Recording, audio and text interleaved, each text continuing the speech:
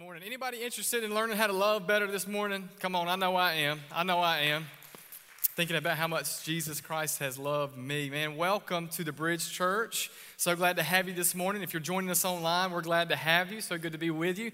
I'm excited because we are in the midst of this series called Building for the Generations. And we've been walking through the core values that we believe will define not only our church, but our lives.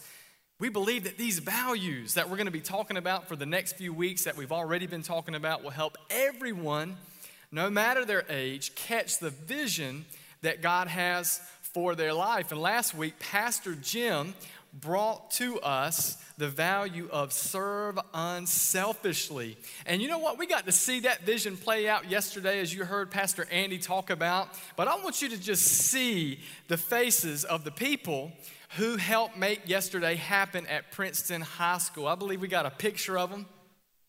Yeah, buddy. Woo! You want to know what I love about this picture? Yeah, give them a hand, man. Hands and feet of Jesus. Hands and feet of Jesus. You want to know what I love about this picture? That if you were able to just zoom in, you would be able to see many different generations represented. And I love that. I love that we had a little girl like this big, itty bitty. She had a little rake, man. She was just going at it. I mean, we had some folks, you know, who, how do I put this? A little more seasoned, right, among us. I mean, and everywhere in between. It's just so beautiful. Only Jesus can do that. Only Jesus can bring people together like that. So I'm excited as we continue on in this series. Last week, Pastor Jim also shared with us not just that value of serving unselfishly, but really the vision that we have for our church. And I want you to help me say it. Changing lives that, man, you guys are on it.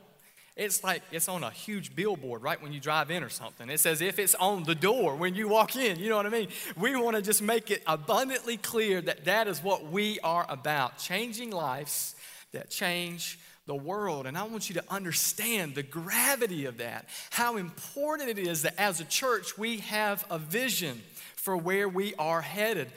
Proverbs 27:18 says that without a vision, and you probably know this, what? The people perish. But I would add to it, with a vision, the people flourish.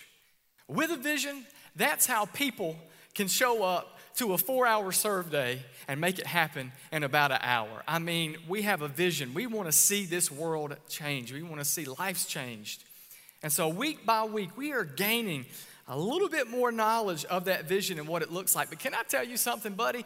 It is way too big for us to share on a Sunday morning, which is why I want to invite you to the vision gatherings happening on October 27th and 28th. I want you to be there. I want you to sign up for that because during that time, Pastor Jim will be sharing about the vision of our church and what we see up ahead for the Bridge Church. And let me just make it abundantly clear that those nights are not a fundraising banquet. You know, I've been a part of many different nonprofit organizations, and a lot of times, you know, when something like this takes place, when a change happens in an organization, they have a fundraising banquet. They invite everybody who is a part of the organization to come to a dinner, to round tables, and they share about it. And then at the end of the night, they just expect you to give something towards it. That's not what this night is about. I mean, obviously, anytime you set out to do something new, there's going to be a financial aspect to it. But that's not what the October 27th and 28th Vision Gathering is about. As a matter of fact, if you've been to the Bridge for a while, then you understand that around this time, October, is Offering Fit for a King season. If you're new here, it's the time of the year where we challenge our people to give sacrificially. Well, we've intentionally moved Offering Fit for a King to November. And here's the cool part.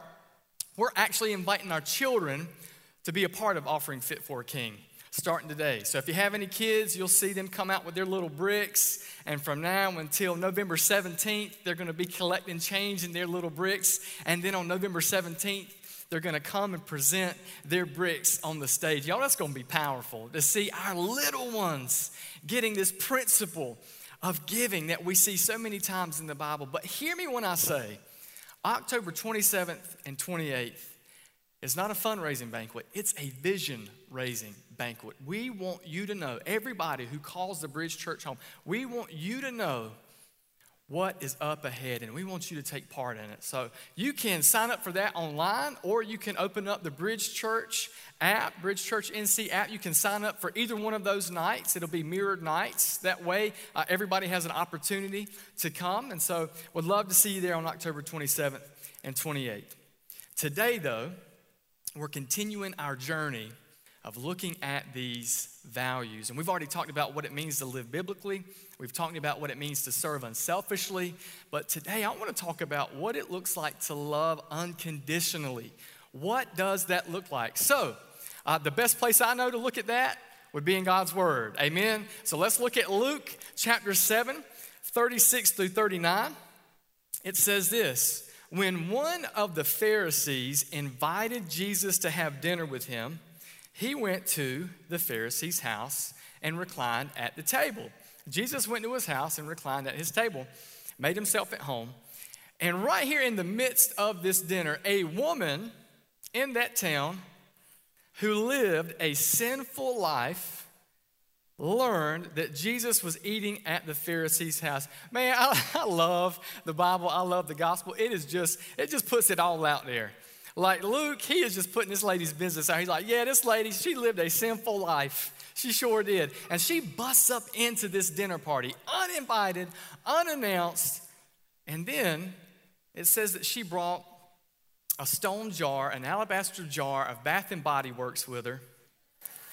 And she stood behind him at his feet. And she began to wet his feet with her tears.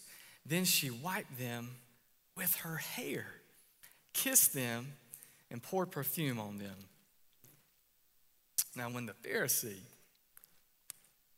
who was the one that did the inviting for this dinner party, saw this, he said to himself, right there in his brain, right there in his mind, he said right there in the quietness of his own thoughts, he said to himself, Like when you hear somebody say, they got an opinion. You know what I'm saying? And that is this Pharisee right now. He's like, He's thinking to himself, man, if this Jesus guy were a prophet, well, he would know who was touching him and what kind of woman she is. And he even spells it out in his own mind. He said, she is a sinner. It's no secret that this Pharisee does not want this lady at his dinner, at his house. She is uninvited. She is not meant to be there. She has no business being there in the mind of the Pharisee. The only person that Simon, the Pharisee, invited was Jesus.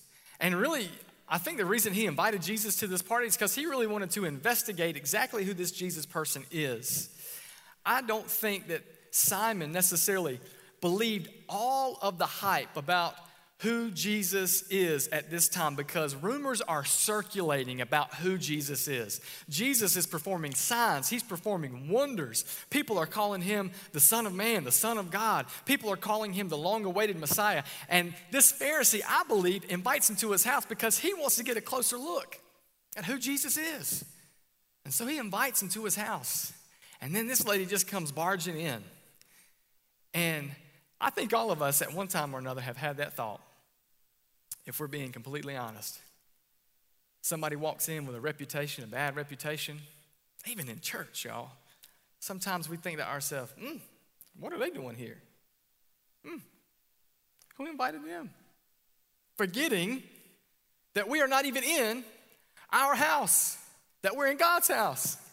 And he can invite whoever he wants to. I think sometimes we're a lot like Simon in that way. Who is this? Who invited them? Why are they here?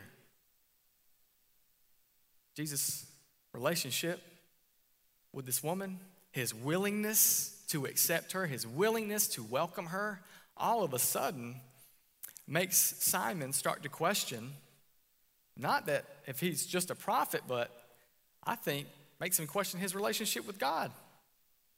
he starts concluding in his mind, if this man were a prophet, then he would know the Levitical law. If this man were a prophet, he would know the Mosaic law. And he would know that if this woman simply sat on a chair and then got up and he sat in the same chair, then he would be considered unclean simply because he touched something that she touched. But in this moment right here, this woman is actually touching Jesus' feet. So he concludes in his mind, this man can't be from God. He's certainly not a prophet, because if he knew who was touching him, he would have nothing to do with this lady. His expected response for Jesus was to just put her at arm's length. Hey, what are you doing? Back up. You know the rules. But that's not what Jesus does in this moment. As a matter of fact, he embraces her and he allows her in this moment to serve him and to worship him. This is a powerful moment with this woman, with Jesus and this Pharisee. 3 very different characters in this story. So the title for today's message is Uninvited. Uninvited. Would you pray with me? Heavenly Father, just like we sung today, we need you. Oh my goodness, Lord, we need you desperately. Lord, we even need you to be able to understand your word. We need the power of your Holy Spirit to give us understanding this morning. So would you open up our eyes? God, would you open up our hearts to receive your word? God, would you speak to us in a brand new way so that when we leave here today, God, that we are changed, that we look more like you. In Jesus' name, amen. How many of you remember your first job? How many of you remember your first job? Yeah. Some of you, high schoolers in the room, maybe you're in your first job. So you ought to remember it pretty easy because you're in it right now. I remember my first job. My first job, I worked for a rat. I worked for a mouse named Charles Entertainment Cheese. Chuck E. Cheese. That was my first W-2 job. I think everybody around here, before their W-2 job, does something else like cutting grass or something. But this was my first W-2 job, which means that I had to wear a uniform. And let me just tell you something, to this day, I have nightmares of waking up and having to clock in at Chuck E. Cheese. And it is detailed. There are some nights that I couldn't tell you what I dreamed. But for some reason, when the Chuck E. Cheese dream creeps up, I remember every detail to the point I wake up and I think to myself, do I work at Chuck E. Cheese? Thank you, God, that you have saved and delivered me from that place.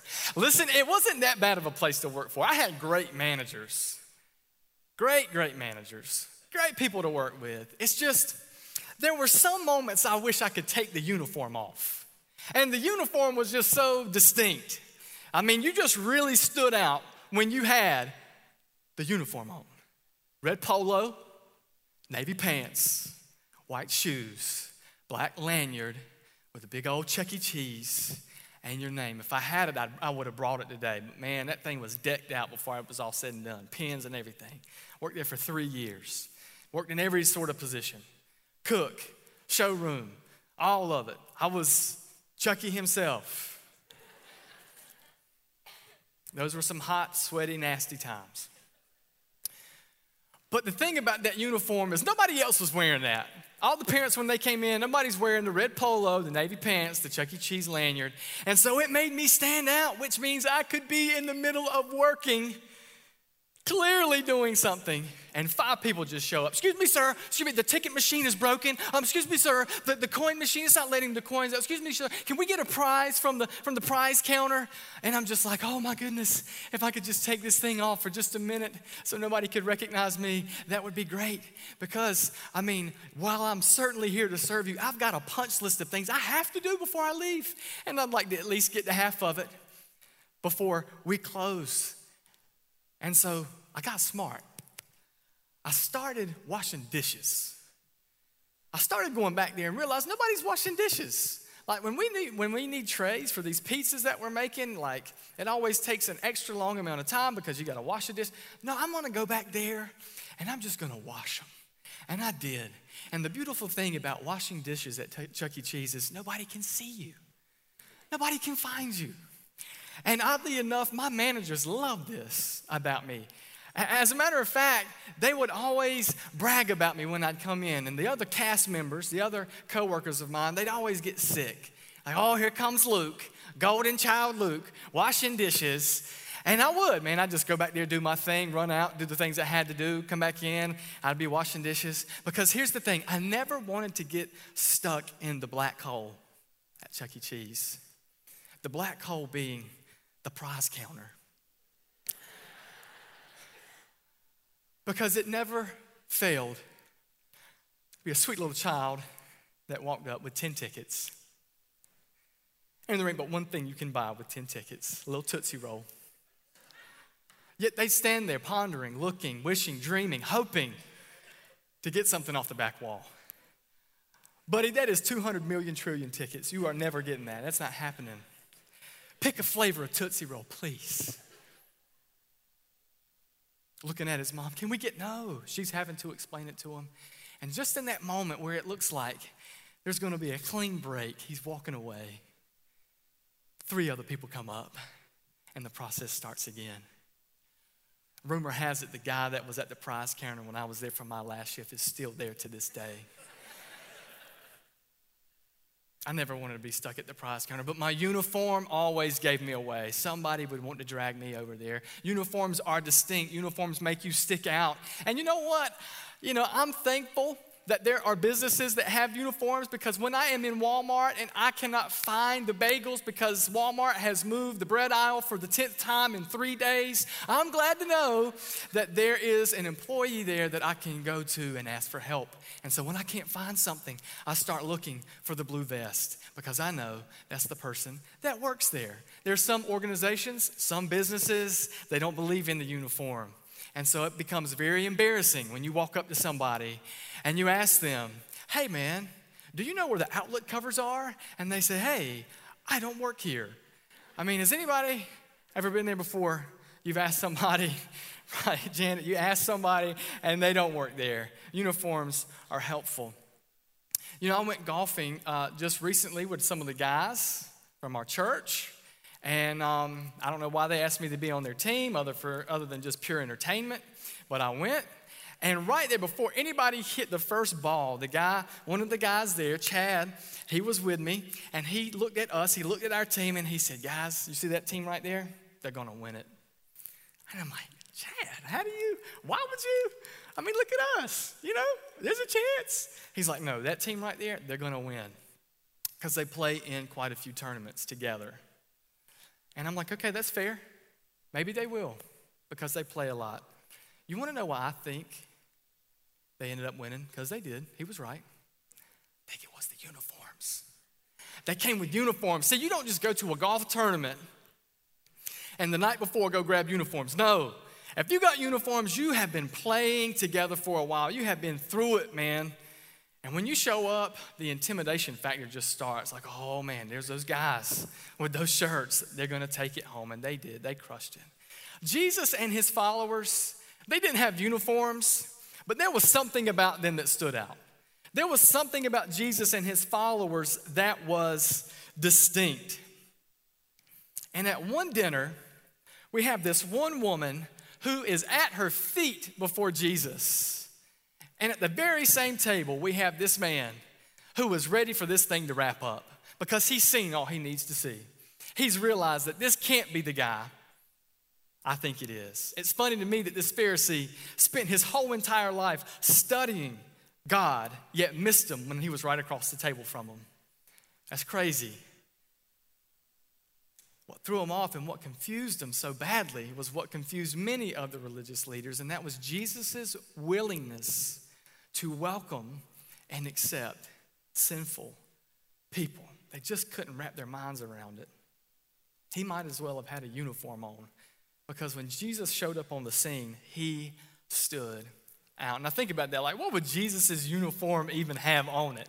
Like, what number would Jesus have? Would it be 7, like the number of completion? Like, what would it be? Would it be like 1? Because he is number 1. He's the first one. Like, what would it be? Like, what would the back of his uniform look like? Well, I mean, would it say Christ, even though that ain't his last name? I don't know. What would it look like? I don't know.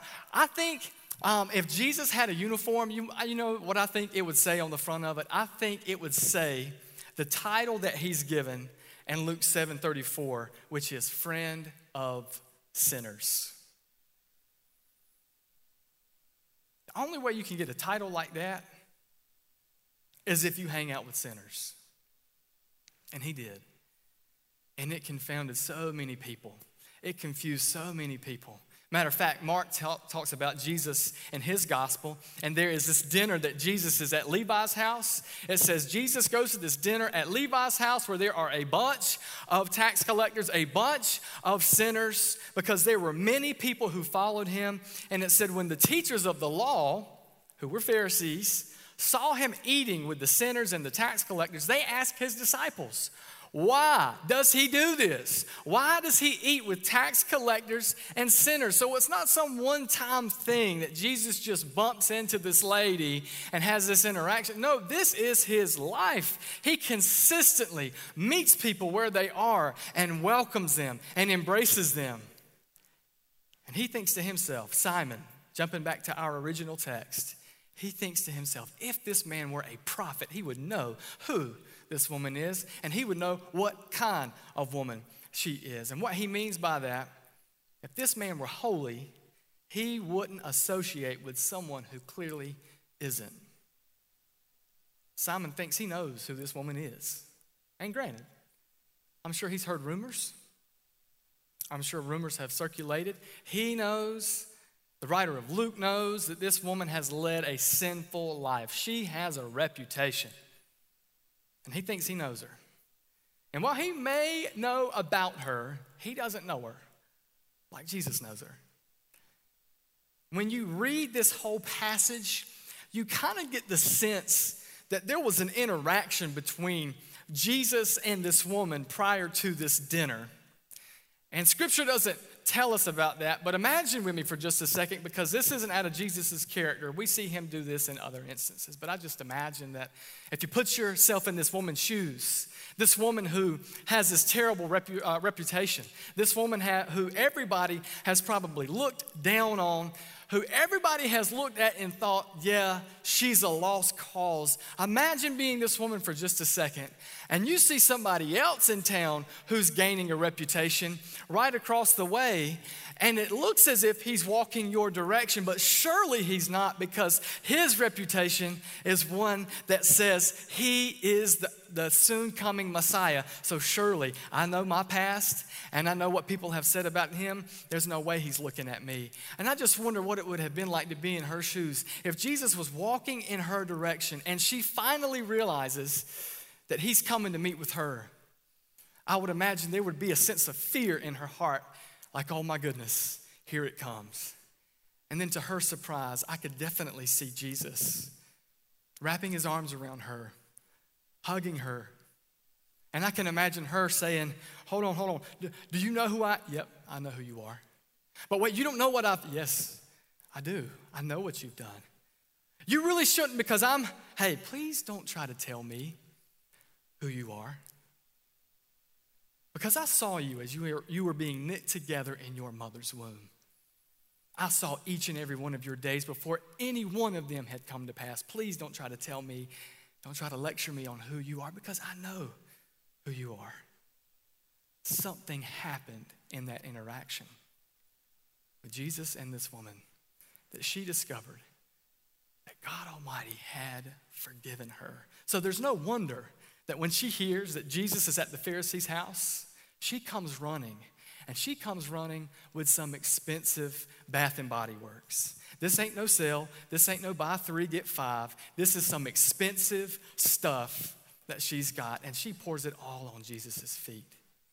There's no wonder that she is just so overwhelmed. She starts to just drench his feet in her tears and wipe his feet with her very own hair. We read in Scripture where a woman's hair is her glory. So when you really think about this, what she's doing here is not just washing his feet, but she is literally laying her glory down before his feet. She knows who he is. And knowing what the Pharisee had been thinking, Jesus responds in Luke 44 through 47. Then he turned to the woman and he said to Simon the Pharisee, you see this woman? I came into your house, Simon, and you did not give me any water for my feet, which is customary to show hospitality in this time period. You didn't give me any water for my feet. And I know I'm Jesus, but my feet are dirty. I mean, come on. Like, I've been walking on the dirt. You didn't even give me any water for my feet, but this woman, my goodness, she has soaked my feet with her tears and wiped them with her hair. You didn't give me a kiss, but this woman from the time I entered has not stopped kissing my feet. Customary for, just like us, when you get together with the family, to hug everybody when you see them. Give somebody a kiss on the cheek in Jesus' time period. He's saying, like, you didn't greet me with any sort of affection like that. But this woman, from the moment that she has seen me, has not stopped kissing my feet. He said, you didn't put any oil on my head, but she poured perfume on my feet. Therefore, I tell you, Simon, listen to me, Simon. Her sins, which are many, because I do know who she is, have been forgiven, as her great love has shown. But whoever has forgiven little loves little. The biggest difference between these two people, this woman, the sinful woman, and this Pharisee, is not so much their sin, but their understanding of what Jesus has done for them. I wonder if our struggle with loving others is rooted in our ignorance of what Jesus has done for us. I wonder if our inability to show unconditional love to the people around us is rooted in the fact that we really can't even grasp or see or understand or know just how much God loves us. It's the reason this Pharisee is not right here beside this woman worshiping Jesus, because he doesn't really see himself as all that bad. And so Jesus tells him really quick through this parable. He says, Simon, I got something to tell you. He says, go ahead, Rabbi. He says, a money lender has two debtors. One who owes 50 denarii, one who owes 500. And then he says this very, very important statement that I want you to hear. Neither one of them could pay. And so the money lender decides to forgive the debt of both. And he turns to Simon and he says, who do you think loves him more? And he says, well, I guess the lady who has the greater debt. And he says, you've judged correctly, Simon. Whoever has been forgiven little loves little. He doesn't quite understand that it doesn't matter how good you are. You can give every possession you have away, but at the end of the day, you still can't finance the debt that you and I have. Matter of fact, I had a conversation in our middle school boys' small group last Sunday about this very thing. I asked the boys, I was like, hey guys, tell me about, what happens after somebody dies. What do you think? Let's just talk about that for a second. And one of the kids piped up and he said, well, I think if you live a pretty good life, he said, I feel like, when you die, you'll go to a place that's not that bad, but somewhere where you can have like another chance. So we ran around the circle, talked about it, and I said, guys, there's something I got to tell you. It doesn't matter how good you are. You have to have a Savior. It's only Jesus that can save you, not your good works. And that's where the Pharisee, I think, is struggling, because he believes in his heart that if he just follows the law, he'll be saved. The problem is, he can't. He's unable to.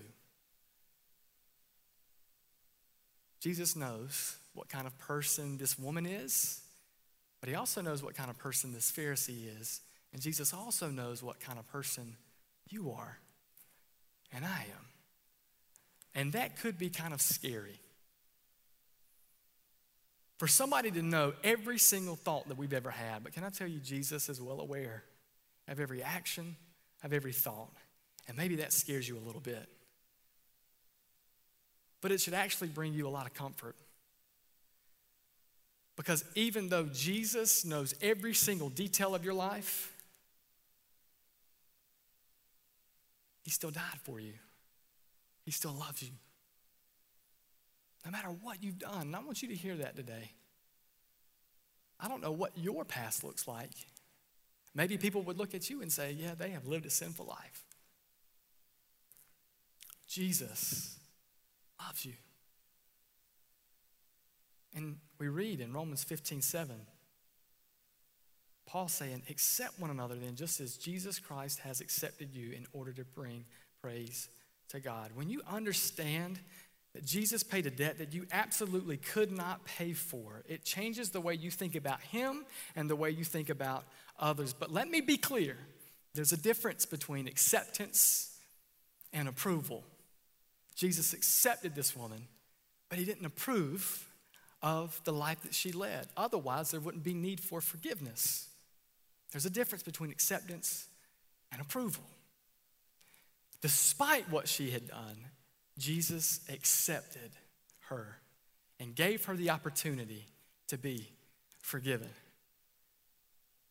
Too often, we don't associate with others because of the lifestyle that they're living. We kind of think in some way or somehow they'll make us unclean. They'll give us a bad reputation. They might start to make other people wonder about our relationship with God. And so a lot of times we'll hold people at arm's length because of their past or their failures. But that isn't the way of Christ. Listen, if Jesus waited until you thought and acted just like him before accepting you,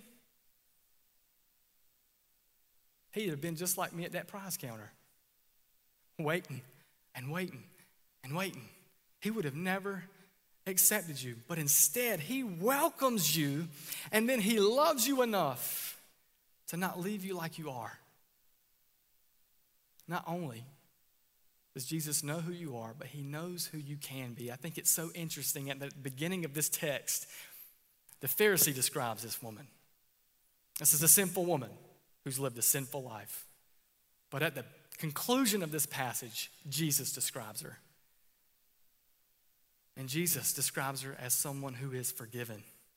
He describes her as a worshiper. He describes her as a servant of God. He describes her as faith-filled. See, we as people tend to focus on where people have been, where Jesus is more focused on where people are going.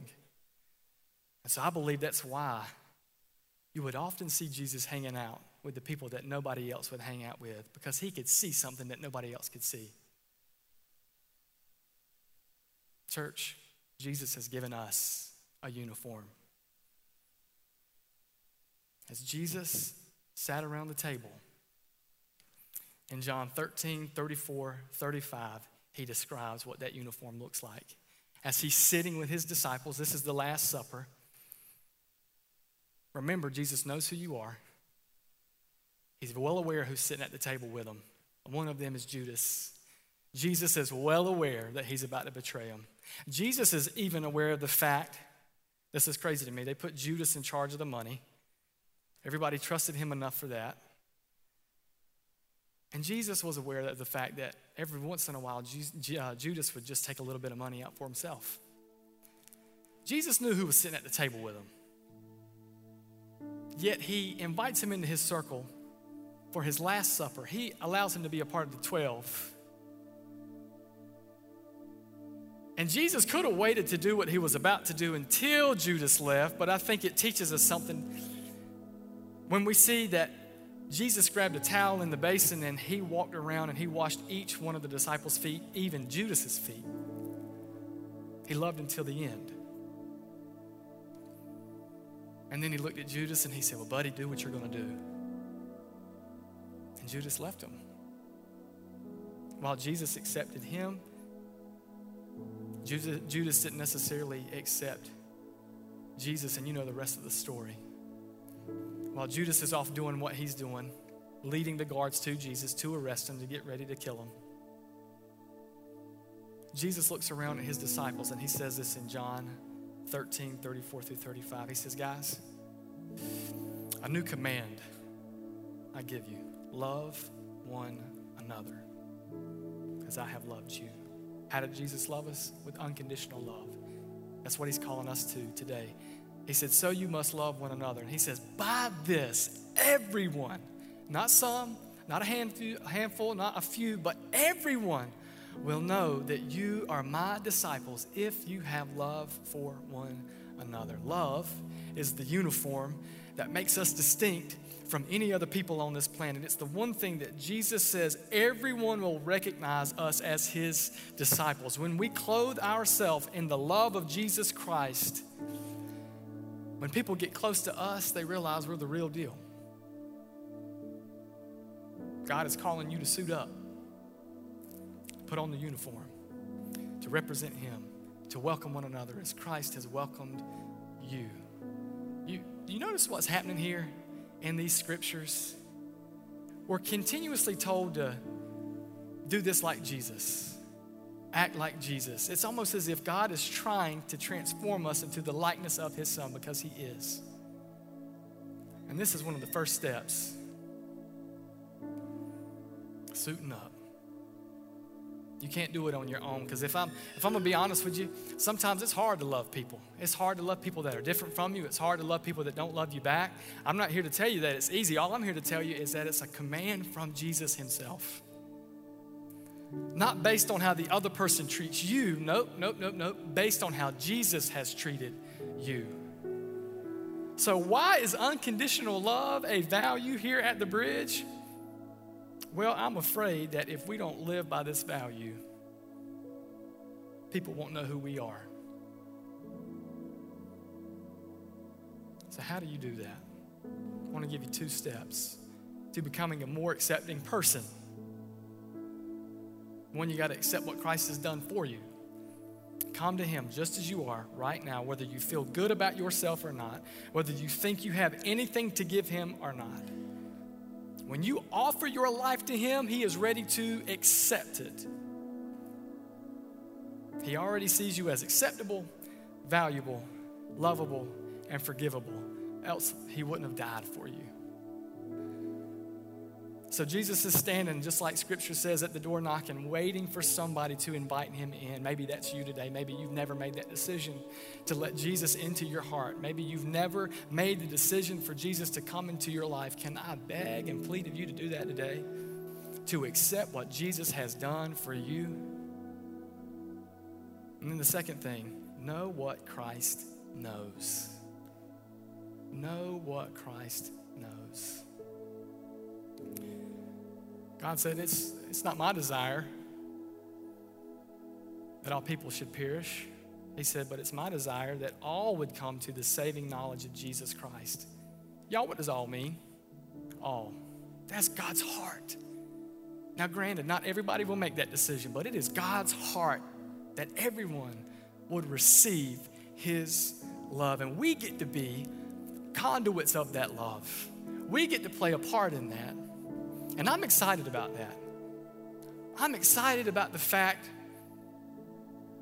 that we get to be a part of God's story that he's writing as we build for the generations to come. So as we close this morning, I want to pray that the Holy Spirit would help us, because we can't do this on our own. Would you join me? God, we love you, and we thank you for first loving us. We know what love is because you've given it to us. You've shown it to us. Your word says, even when we were dead in the trespasses of our sin, God, you made us alive with Christ the very moment that we said yes. And so, God, there, as we walk out of this building today, even in this building, there are people who are vastly different than us.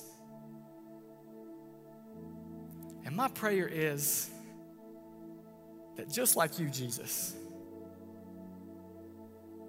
we would be willing to love and welcome one another as you have loved and welcomed us.